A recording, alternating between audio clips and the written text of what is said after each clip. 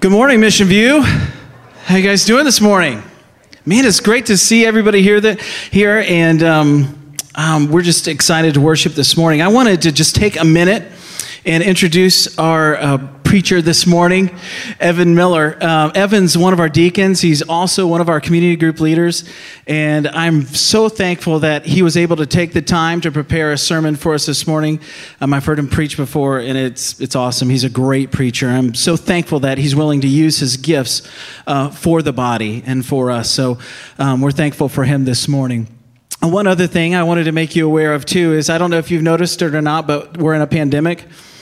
And the elders and I have been praying and talking through what a Christian response should be, and moreover, what Mission View's response should be in a time like this, where pressure's coming in, where uncertainty's right here in our face. We have been praying through that, and we feel like God has given us a clear direction to move for Mission View Church. So next week, I'm going to be sharing about how we live in a pandemic time, and what the mission and vision of Mission View Church looks like in this pandemic and for the kingdom of God. So we're really excited to be able to share that with you next Sunday. So we welcome you back for that. But let's pray before Evan shares our word this morning. Well, Father, we thank you for Evan, the gifts that you've given him. We're so thankful that he's using them for your kingdom here with us. God, we pray for soft hearts. We pray that your Holy Spirit would bring these words from your scriptures alive in our lives. We are dependent on your work, God. So Holy Spirit, have your way in us, change us, grow us, sanctify us for your kingdom and for your glory. God, we submit to your authority, your word today. And we say, have your way. In Jesus' name, amen. Let's welcome Evan this morning. Thanks, Evan. Thanks, Matt. All right. Well, thank you, everyone. Thank you, Pastor Matt. Thanks for having me here and being able to preach. It's been amazing to be a part of this church. I've been here since the church began as a church plant, and it's been exciting to see the path that this church is heading in. And I believe God has us in always a unique time, but there's a special time for us here, especially as Mission View Church, as we relate to the world, as we go out and as we share the gospel with the unbelieving world that's out there. So this morning, what we want to do, we're going to look at Philippians chapter 2. We're going to look at Philippians chapter 2. If you want to turn there with me, please. Philippians 2, and we're in verses 5, and we're going to verse 11. So we're just looking at 6 verses this morning. It's not a lot in terms of ground of Bible to cover, but it's going to feel like a lot. It's going to feel like we're drinking water through a fire hose here this morning. But what I want us to do is, I want us to look at this passage, and I think we're going to see this passage as being like a diamond today. It's, like I say, only a couple verses, but it sparkles brightly from whatever angle that you look at it. And I think you will be mesmerized by its beauty. You know, I got to be honest with you, sometimes I feel like I'm in a rut. And especially lately, I don't know about you, but I feel like I've been in a rut since, I don't know, about March 16th, March 17th, March 18th. It just feels like I'm in a rut and I'm not going to get out of it. And sometimes, you know, you feel like you can get stuck in a rut with all these outward circumstances. You feel like these can bleed over into your spiritual life. And it feels like, you know, our focus can be off with our walk with Christ. And it's not that we stopped believing in God. It's not that we stopped reading the Bible. It's not that we've, stopped these things. We haven't forgotten about His grace, but sometimes we need to be reminded that Jesus is better than everything, and Jesus is better than anything, and that Jesus is in control. So my goal for our time this morning is that we will view Jesus and we will view the gospel that He has for us with awe and wonder. And I hope that when you walk out of here this morning, we feel refreshed with what God has done through Jesus. So our passage begins here, verse 5 here this morning. If you'll follow along with me, I'm just going to read the passage starting at verse 5. So Philippians 2:5. Have this mind amongst yourselves, which is yours in Christ Jesus, who though He was in the form of God, did not count equality with God as a thing to be grasped, but emptied Himself by taking the form of a servant, being born in the likeness of men, and being found in human form, He humbled Himself by becoming obedient to the point of death, even death on a cross. Therefore, God has highly exalted him and bestowed on him the name that is above every other name, so that at the name of Jesus every knee should bow in heaven and on earth and under the earth, and every tongue confess that Jesus Christ is Lord, to the glory of God the Father. So our passage this morning begins with a command in verse 5. The Apostle Paul says, "Have this mind amongst yourself, which is yours in Christ Jesus." So Paul is writing specifically to the church in Philippi, but this command applies to all believers in all churches in all time. That's us, right? That's Mission View Church. And Paul presents to us the most perfect example of humility. He wants us to have this attitude of humility that Jesus has shown us all throughout the Scriptures. But he wants us to have this attitude of humility so amongst us we have a unity. So that we have a unity that is able to grow in a great environment. And this morning, Paul presents the perfect example of this, and it's the humility of Jesus. This is the most perfect example that the world has ever seen. The incarnation of Jesus, or Jesus coming to earth, is unlike anything God has ever done. The incarnation is the central point of all of human history. We literally divide time by when Jesus was born on earth. Time is divided by BC, which is before Christ, and AD, which is Anno Domini, the year of our Lord Jesus Christ. That's what AD stands for, right?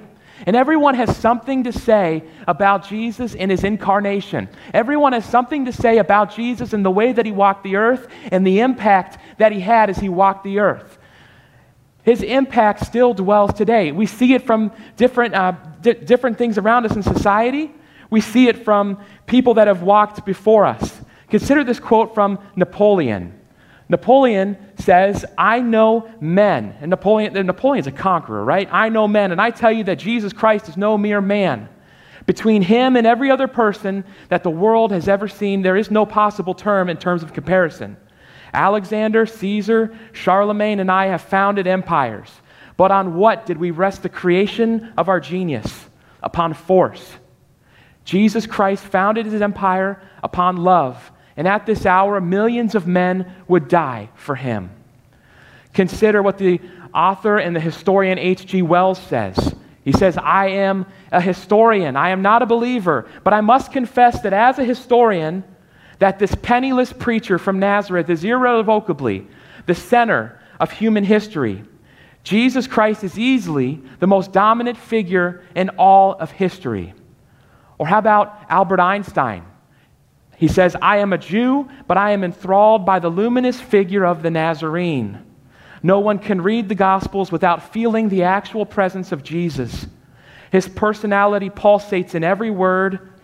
No myth is filled with such life." So the primary purpose of the passage that we're looking at is to motivate Christians to live with humility by examining the incarnation of Jesus. Now, humility can be defined as thinking of others as higher than yourself and pursuing the needs of others before your own. And in a moment, we will see a series of ways that Jesus humbled himself to come to us. But this command that we have here, the Apostle Paul says, "Have this mind amongst yourselves, which is in Christ Jesus." So verse 5, again, Paul is telling us to have this mind. He's saying true humility should come from within inside of us. It should be in our minds because Christ has transformed our mind. And the Spirit is continually renewing it. It shouldn't just be in our actions, it should be in our minds, it should be in our hearts. When we think of others, when we interact with others, when we are with others, we should think of them in a way that we see them as better than ourselves. It's not just behavior modification. To be humble is a heart change. If you think about it, humility is the most important virtue to the Christian life. No one enters the kingdom of God with a proud look and a puffed up chest.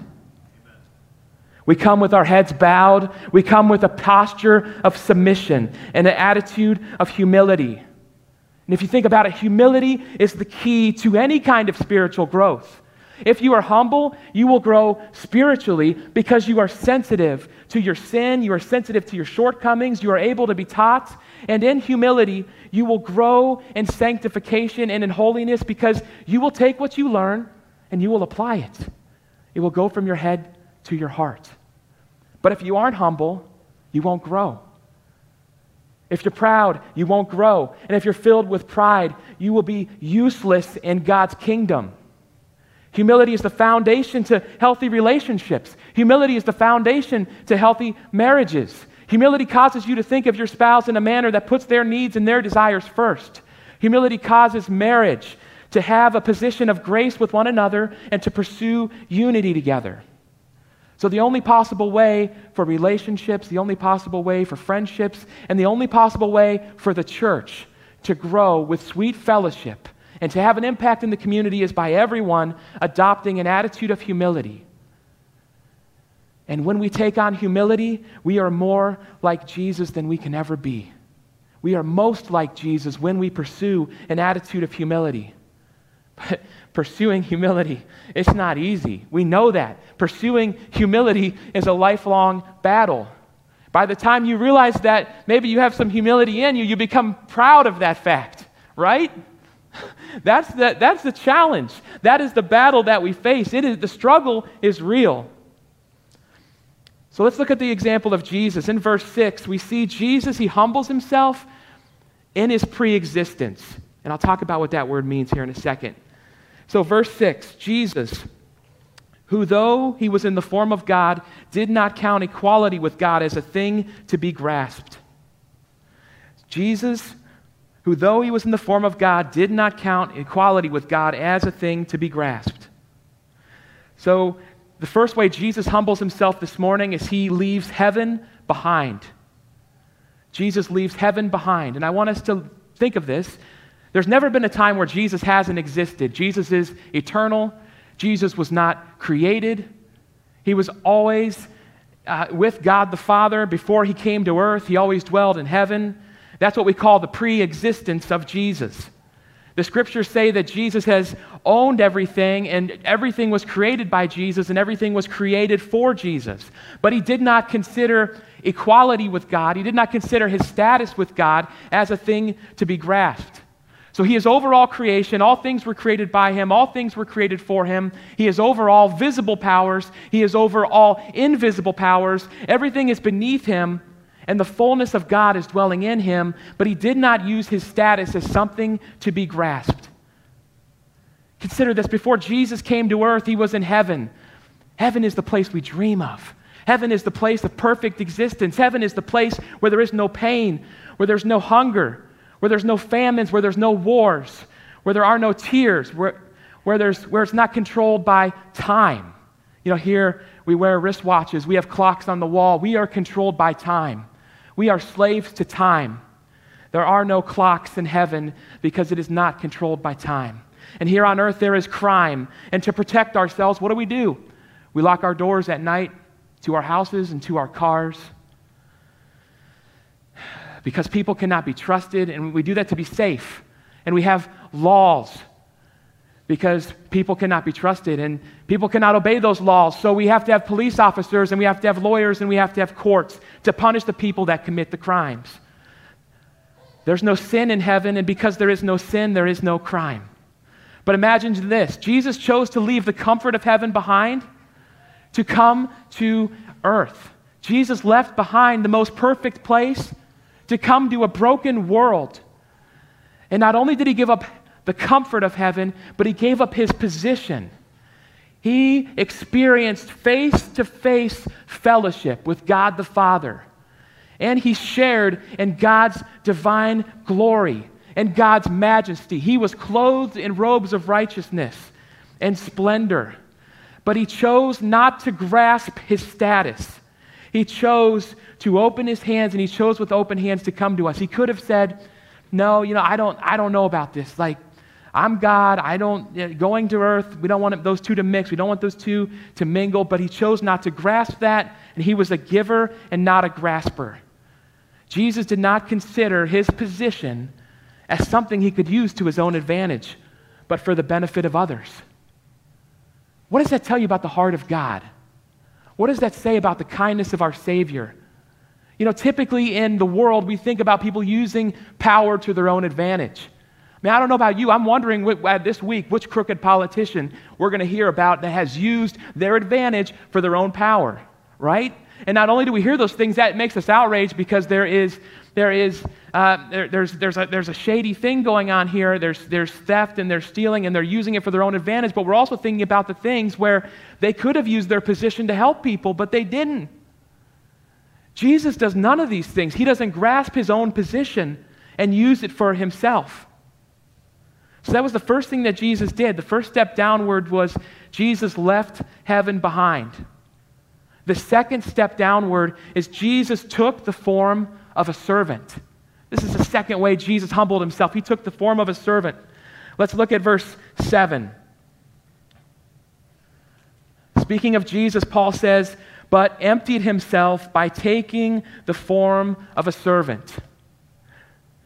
So, in order for Jesus to make his way to us, Jesus humbled himself, number one, leaving heaven behind. And now in verse 7, Jesus also chose to empty himself to become a servant. Now, this can be a speed bump here if you're not careful.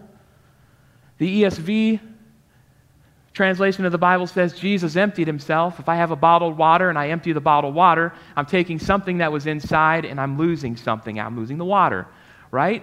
So we got to be careful here. This sounds complicated, but it doesn't have to be.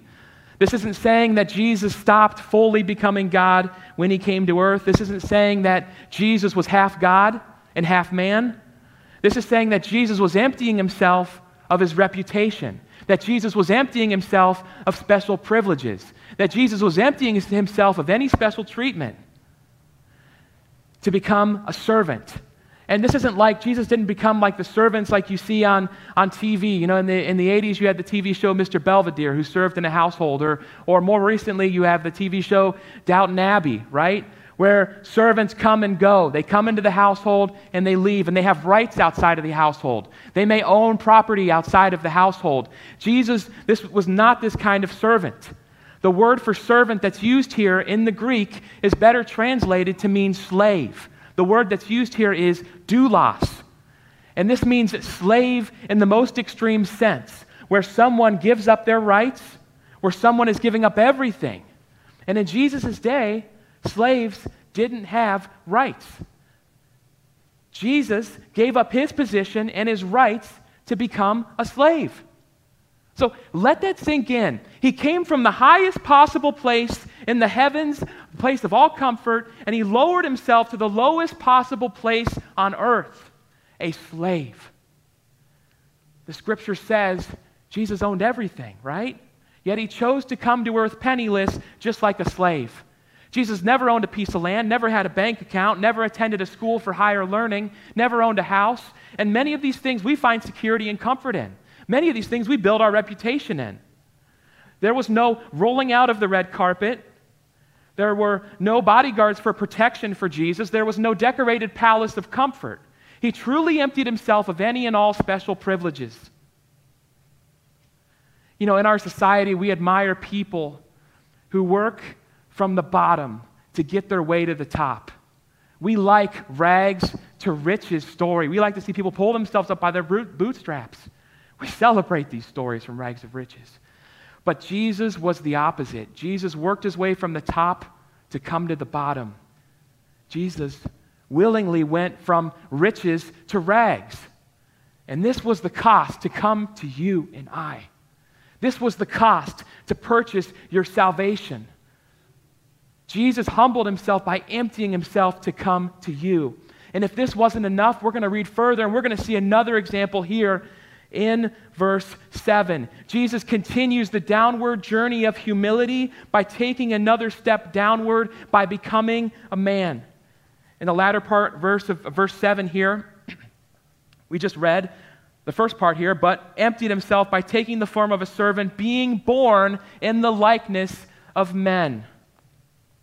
So he's left heaven behind, comes to earth as a servant, now he's born as a man.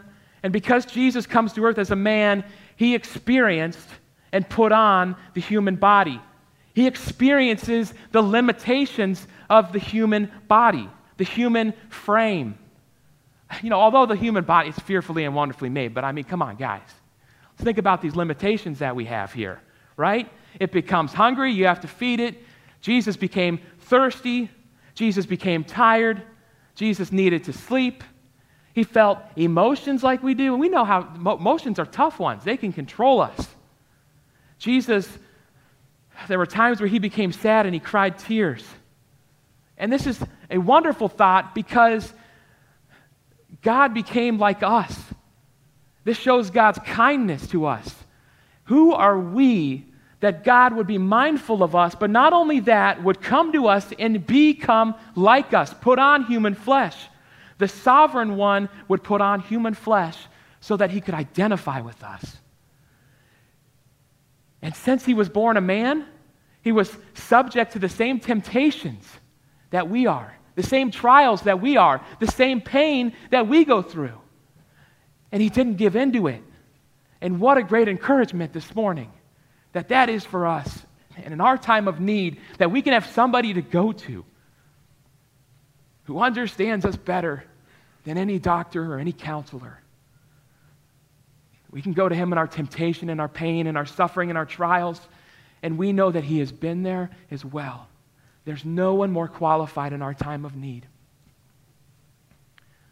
In addition to Jesus being able to relate as a human, the other great thing for him coming as a man, he came as a man so that he could fulfill all of righteousness that we needed to fulfill, because we are not good people.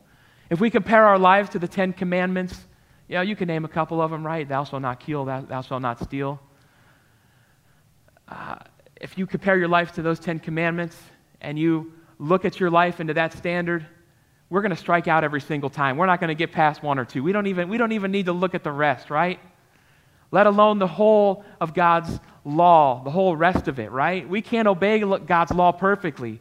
But Jesus did, and Jesus could. This is why it's so important that you never compromise the incarnation and the perfect life of Christ. Because when Jesus came to earth, this wasn't just something where he could be beamed down in a spaceship and come here for a week and die and then go back. And it was, this is why he was here for over 30 years, because he walked in obedience. He grew in obedience. He obeyed God's law perfectly. He obeyed every part of God's law perfectly.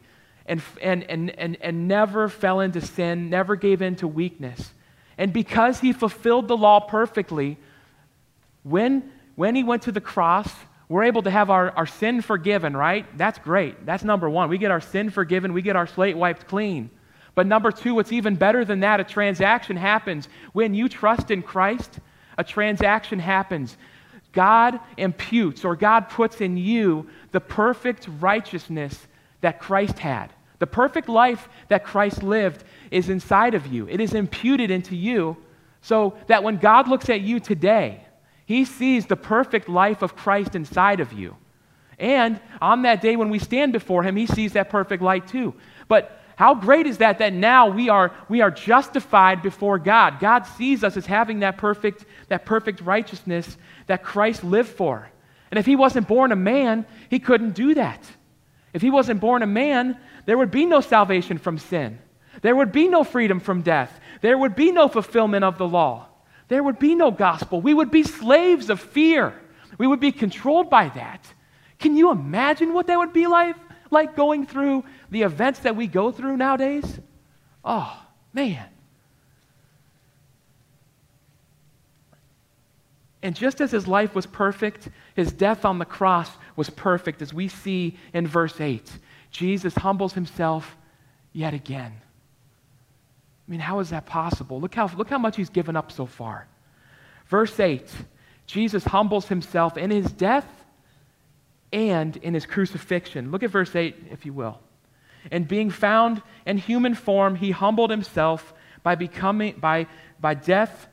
obedient unto the point of death, even death on the cross. So he humbled himself by becoming obedient to the point of death, even death on the cross. Jesus took one more step here to humble himself. He became obedient unto the point of death. I mean, death is the most humbling aspect of human life. Now, if we're honest here, I mean, we don't have any control over this. We don't get to pick when death comes knocking at our door. And all of humanity is sentenced to die because of sin. All humans will die. Jesus himself was the only one that was free from sin. Therefore, death had no control over him, but he chose to submit himself to death. And Jesus chose to humble himself to not just any kind of death, not just dying in his sleep, but he chose to submit himself to the most horrible kind of death that the world has ever known, the most humiliating death, the most painful death, the most exhausting kind of death, the most embarrassing and humiliating kind of death is crucifixion. Now, you may be tempted at this point to feel pity for Jesus or feel sorry for him, but you got to remember here, nobody humbled Jesus. The Romans didn't humble Jesus. Herod didn't humble Jesus. Pontius Pilate didn't humble Jesus. The crowds didn't humble Jesus. At every level, Jesus was at full control, and every step downward, it was his decision. And that's what makes this even more beautiful. It was his choice. This is what he wanted to do. He counted the cost to come to us. And on that road to the cross, he faced the most degrading death in the most humiliating way. You know, the road to the cross, when you think about it, Jesus was arrested. He was facing a fake trial. He was mocked. He was made fun of. He was falsely accused. He was spat upon. He was beaten with fists. He was whipped.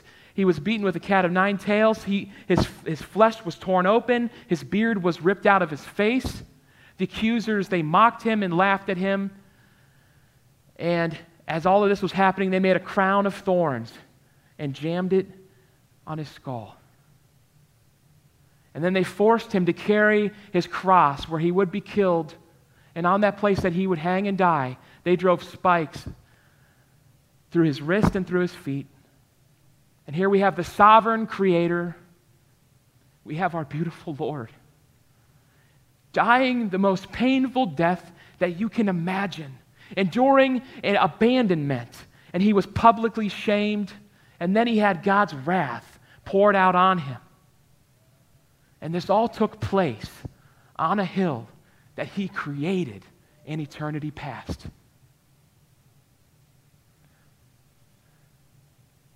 No one will ever humble themselves as low as Jesus had. The one who created the stars and the galaxies was willing to suffer a criminal's death to bring you and I closer to God.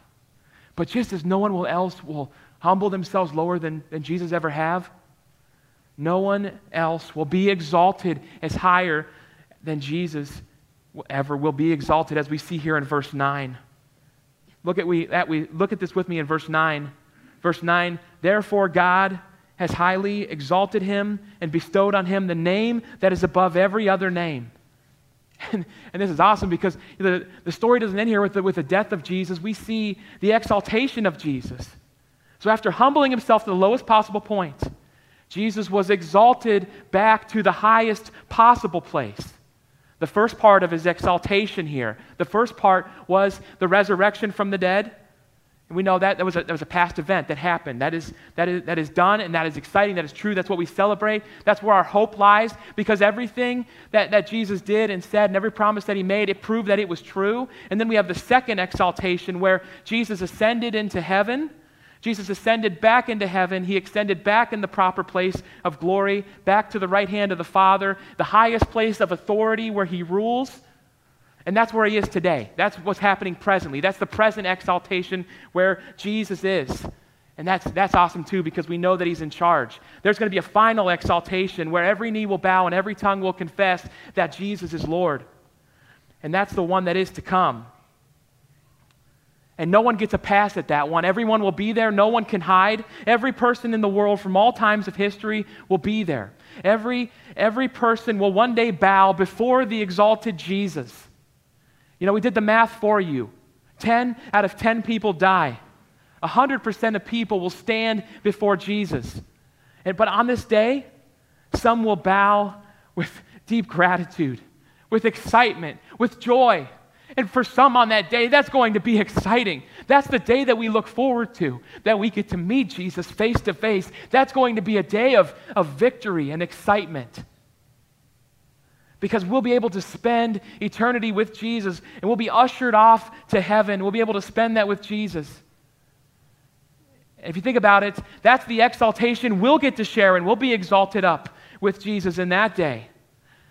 You know, when you think about this passage, the Christian life is a life of humility before exaltation. The Christian life is a life of suffering before glory. We even follow, to a certain degree, the same pattern that Jesus followed here. We pick up our cross, we carry it, and one day we will be exalted.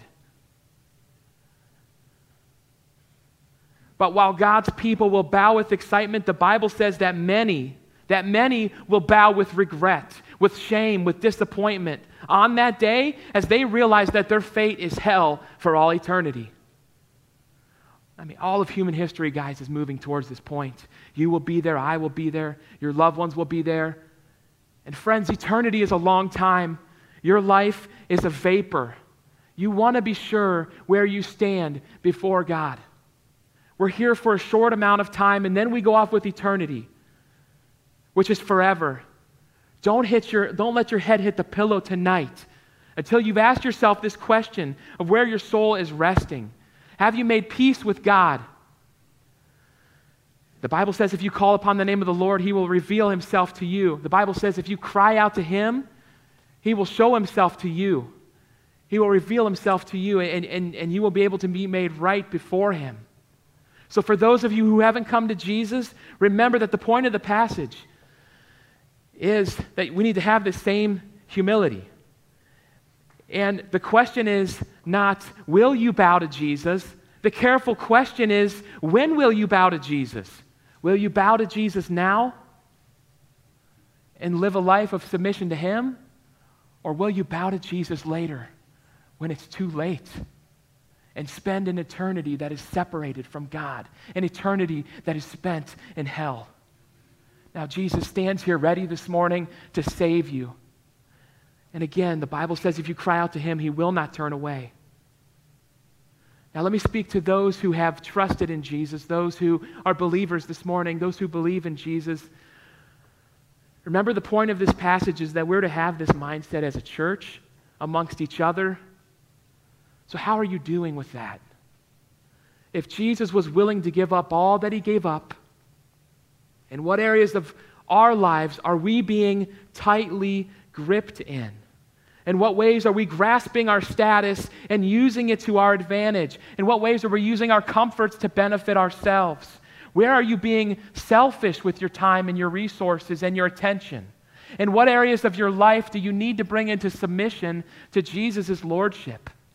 So this morning, we need to stay focused, and we need to remember here in 2020 that God has positioned this church during times like this for a purpose. Because while the world is busy grasping and clutching and fighting, let that not be true of the church. Remember the attitude and the mindset of Christ. Remember all that He gave up to come to us. And Mission View Church this morning, remember that we get to participate in the greatest rescue mission that the world has ever seen. Don't lose sight of this. Jesus left heaven to come to us. So as a church, how are we able to respond, to take this message to those who don't know Jesus? How far are you willing to go? You know, the church has the answers the world's longing to look for. The church has the answers that the world is longing for. We have the answers. We have the key to life. Nothing is more purposeful. Nothing is more beautiful. So Mission View Church, have this attitude amongst you. We are a local church that stands as a beacon of hope where the weary can find rest in the arms of the humble and the exalted Savior. Bow with me, please. Lord Jesus, we bow before you this morning. We bow our heads. We bow our hearts. We are thankful for all that you have done, for the price that you have paid, for the cost that you have paid, for all the things that you have done to leave behind to come to us. When we realize that this morning, our hearts are humbled. Please let us be mindful of this as we go forward. Let us be changed here. Don't let this be a one-time event. Stir our hearts so that this body, when it goes out, can be your hands and feet. We know that the times we live in are no mistake. We know that you are not surprised by anything that takes place in the world today. It is all pushing forward. It is all rushing forward to the day where we will meet you face to face.